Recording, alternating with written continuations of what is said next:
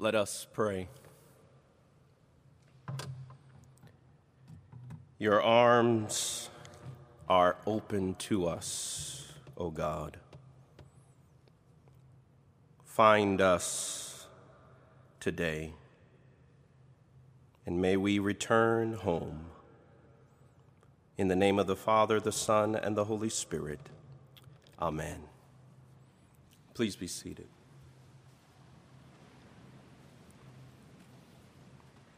I want to share with you briefly from the title, The Refrain of God. Every Sunday is a refrain of sorts.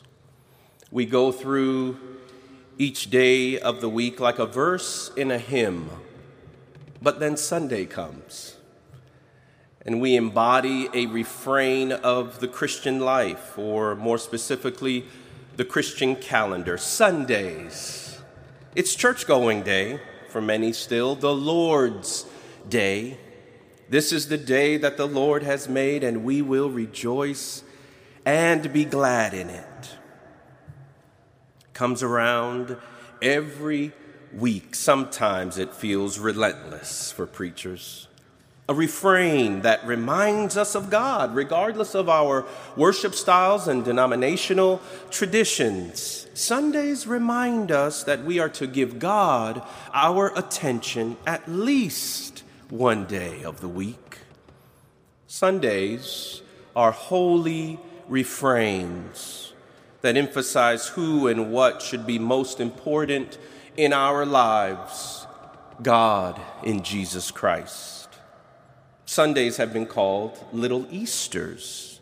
So each Sunday is a little resurrection refrain for us. He is risen, reminding us that walking with God is about life, eternal life, abundant life, real life. Probably most obviously to us, we know that hymns have refrains. Even our opening hymn from this morning has a line that functions as a refrain, and crown him Lord of all, over and over again. Refrains grab our attention because they occur more than once. From the very beginning in Genesis, at creation, God functioned with refrains, and there was evening and there was morning. There was evening and there was morning. The sun sets and the sun rises again and again. Refrains are built into God's creation. Refrains are built into the Bible. Do you remember what the psalmist says in Psalm 136 over and over again? For his steadfast love endures forever. For his steadfast love endures forever. Over and over again. In our lives, in creation, in the Bible, everywhere, if we're paying attention, there are refrains. And the prophetic literature of Amos is no different in this regard. Thus says the Lord is a refrain in the book of Amos. Hear this word is a refrain in the book of Amos. But there's another refrain that I want to draw your attention to this morning. It comes from the mouth of God, and it is this phrase, "Yet you did not return to me." As mentioned last week when we kicked off this summer series on the minor prophets, in Amos, God is a roaring lion. God is ticked with the people of Israel, upset about their oppression of the poor and crushing the needy. This is not a God that we would bring home to meet our parents for the first time or invite to a neighborhood potluck. This is a God who uses language we may never use, like calling others cows of Bashan and talking about taking people away with fish hooks. Sometimes I think we may be too casual and relaxed around God, acting as if God is our best friend, sitting on the living room couch, sipping a cool lemonade and watching Netflix with us. We may create an image of God that we like and that suits us. Like when a little girl was busy with her crayons doing a drawing. Her mother asked what she was drawing, and the little girl said she was drawing a picture of God. Her mother said, "But dear, nobody knows what God looks like." And the little girl answered, "They will when I get my drawing finished." Well, look at the image of God the prophet Amos paints. God's refrain should grab our attention this morning and give us some insight into the nature of God. Yet you did not return to me. 5 times we hear it. I gave you cleanness of teeth in all your cities and lack of bread in all your places, yet you did not return to me. I also withheld the rain from you when there were still 3 months to the harvest, yet you did not return to me. I laid waste your gardens and vineyards, yet you did not return to me. I sent among you a pestilence after the manner of Egypt, yet you did not return to me. I overthrew some of you as when God overthrew Sodom and Gomorrah, yet you did not return to me. God is talking to the chosen people of Israel who he brought up out of the land of Egypt and with whom there's a covenantal relationship with. You only have I known, God tells them.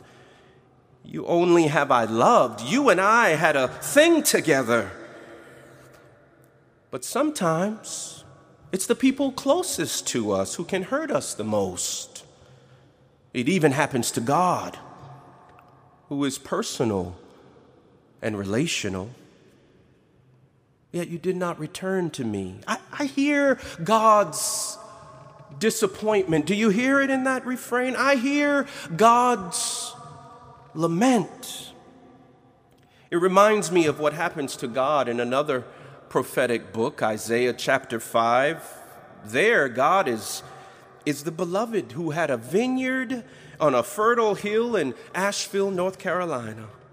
And God dug it and cleared it of stones, and he planted it with choice vines, and God built a watchtower in the middle of it and hewed out a wine vat in it. God expected it to yield grapes, but it yielded wild grapes. And then God asks the B.B. King Blues question. When I expected it to yield grapes, why did it yield wild grapes? I've done all of this, and this is what I get. I did all of this for you, and you still don't return to me. You still don't return my love. It's like a soap opera right here in Scripture.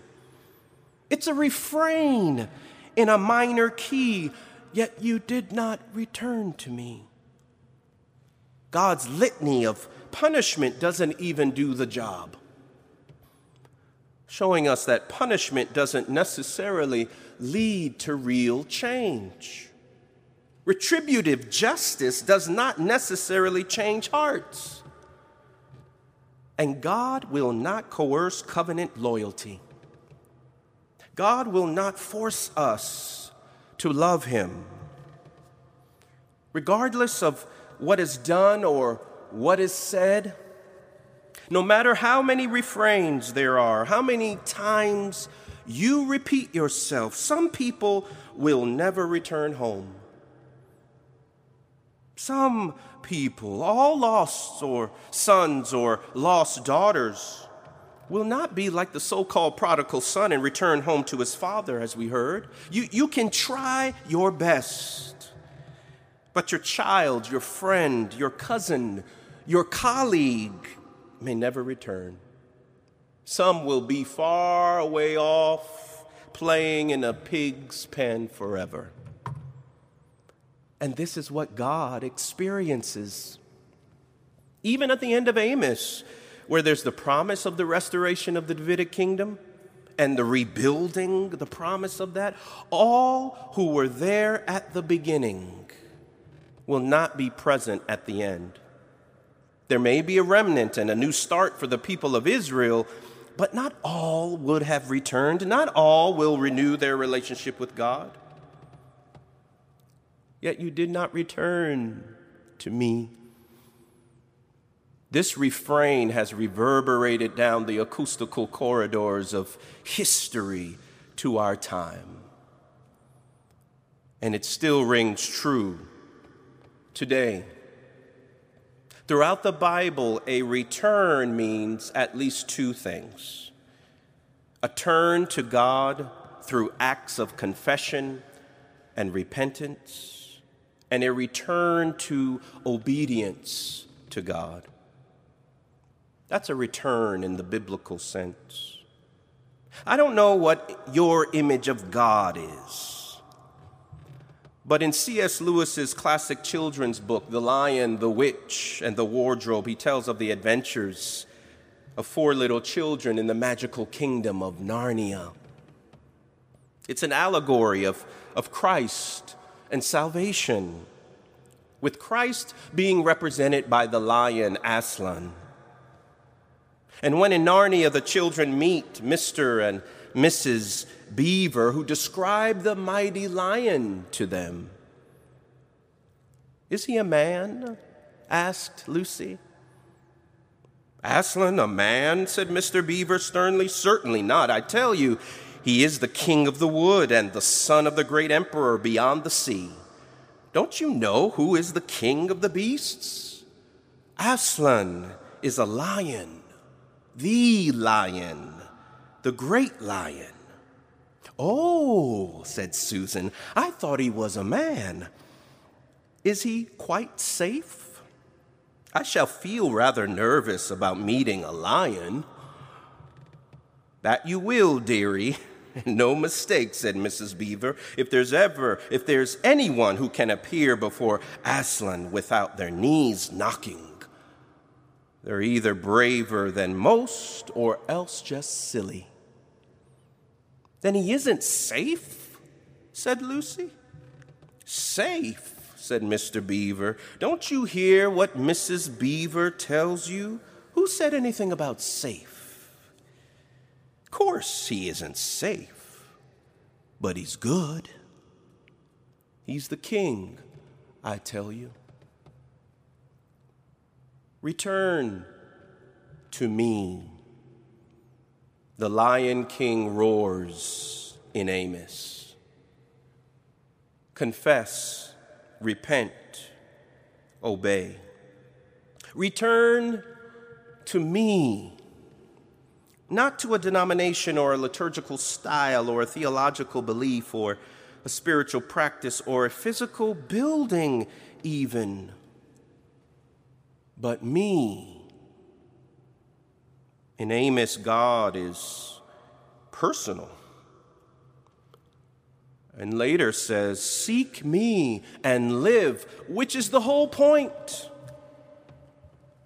God desires the people of Israel then and desires us now to live through seeking him, because God is the pathway to life. And as in Narnia, God is good. But you won't know that unless you return. These days around here at Duke, we're speaking a lot about return to worship and return to work protocols. But the prophet Isaiah, or the prophet Amos, calls us to return to God. This is the real return.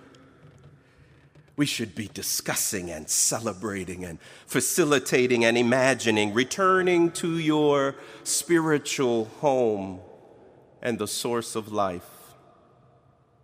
If you don't remember who this God is, listen to the hymn line in Amos. "For lo, the one who forms the mountains, creates the wind, reveals his thoughts to mortals, makes the morning darkness, treads on the heights of the earth. The Lord, the God of hosts, is his name." He's the King. This is the cosmic creator God who also desires to be in a personal relationship with you as well. Transcendent, yet immanent. sits high, but stoops low to us even through the waters of baptism. Divine, yet human in Christ, personal, close, knowing the number of hairs on your head. Return to me. Despite the disappointment that we hear in that refrain, despite the roar of righteous anger and lament that might be in that refrain, yet you did not return to me. This refrain signals something else about God. It shows us that God is relentless in trying to bring us back by any means necessary because of God's covenantal love for us. His roar is really raging love for us. A lion king who loves. He may not be safe, but God is surely good. Not safe because when you meet him, you'll lose your protected life. Yet he's so good in that you'll gain the free, extraordinary, abundant life you always dreamed of. And God wants us with him. This fivefold refrain, yet you did not return to me, is another way of saying, I want you to return to me. I want you with me forever. Are we really that worth it? God tends to think so, which is why we hear the longing in the refrain. Return to me, return to me, return to me. Jesus put it this way, come to me, all of you who are weary and are burdened down by the heavy burdens of life, and I will give you rest. God longs for you. The lion roars for you. Will you come? Will you return? What will your refrain be?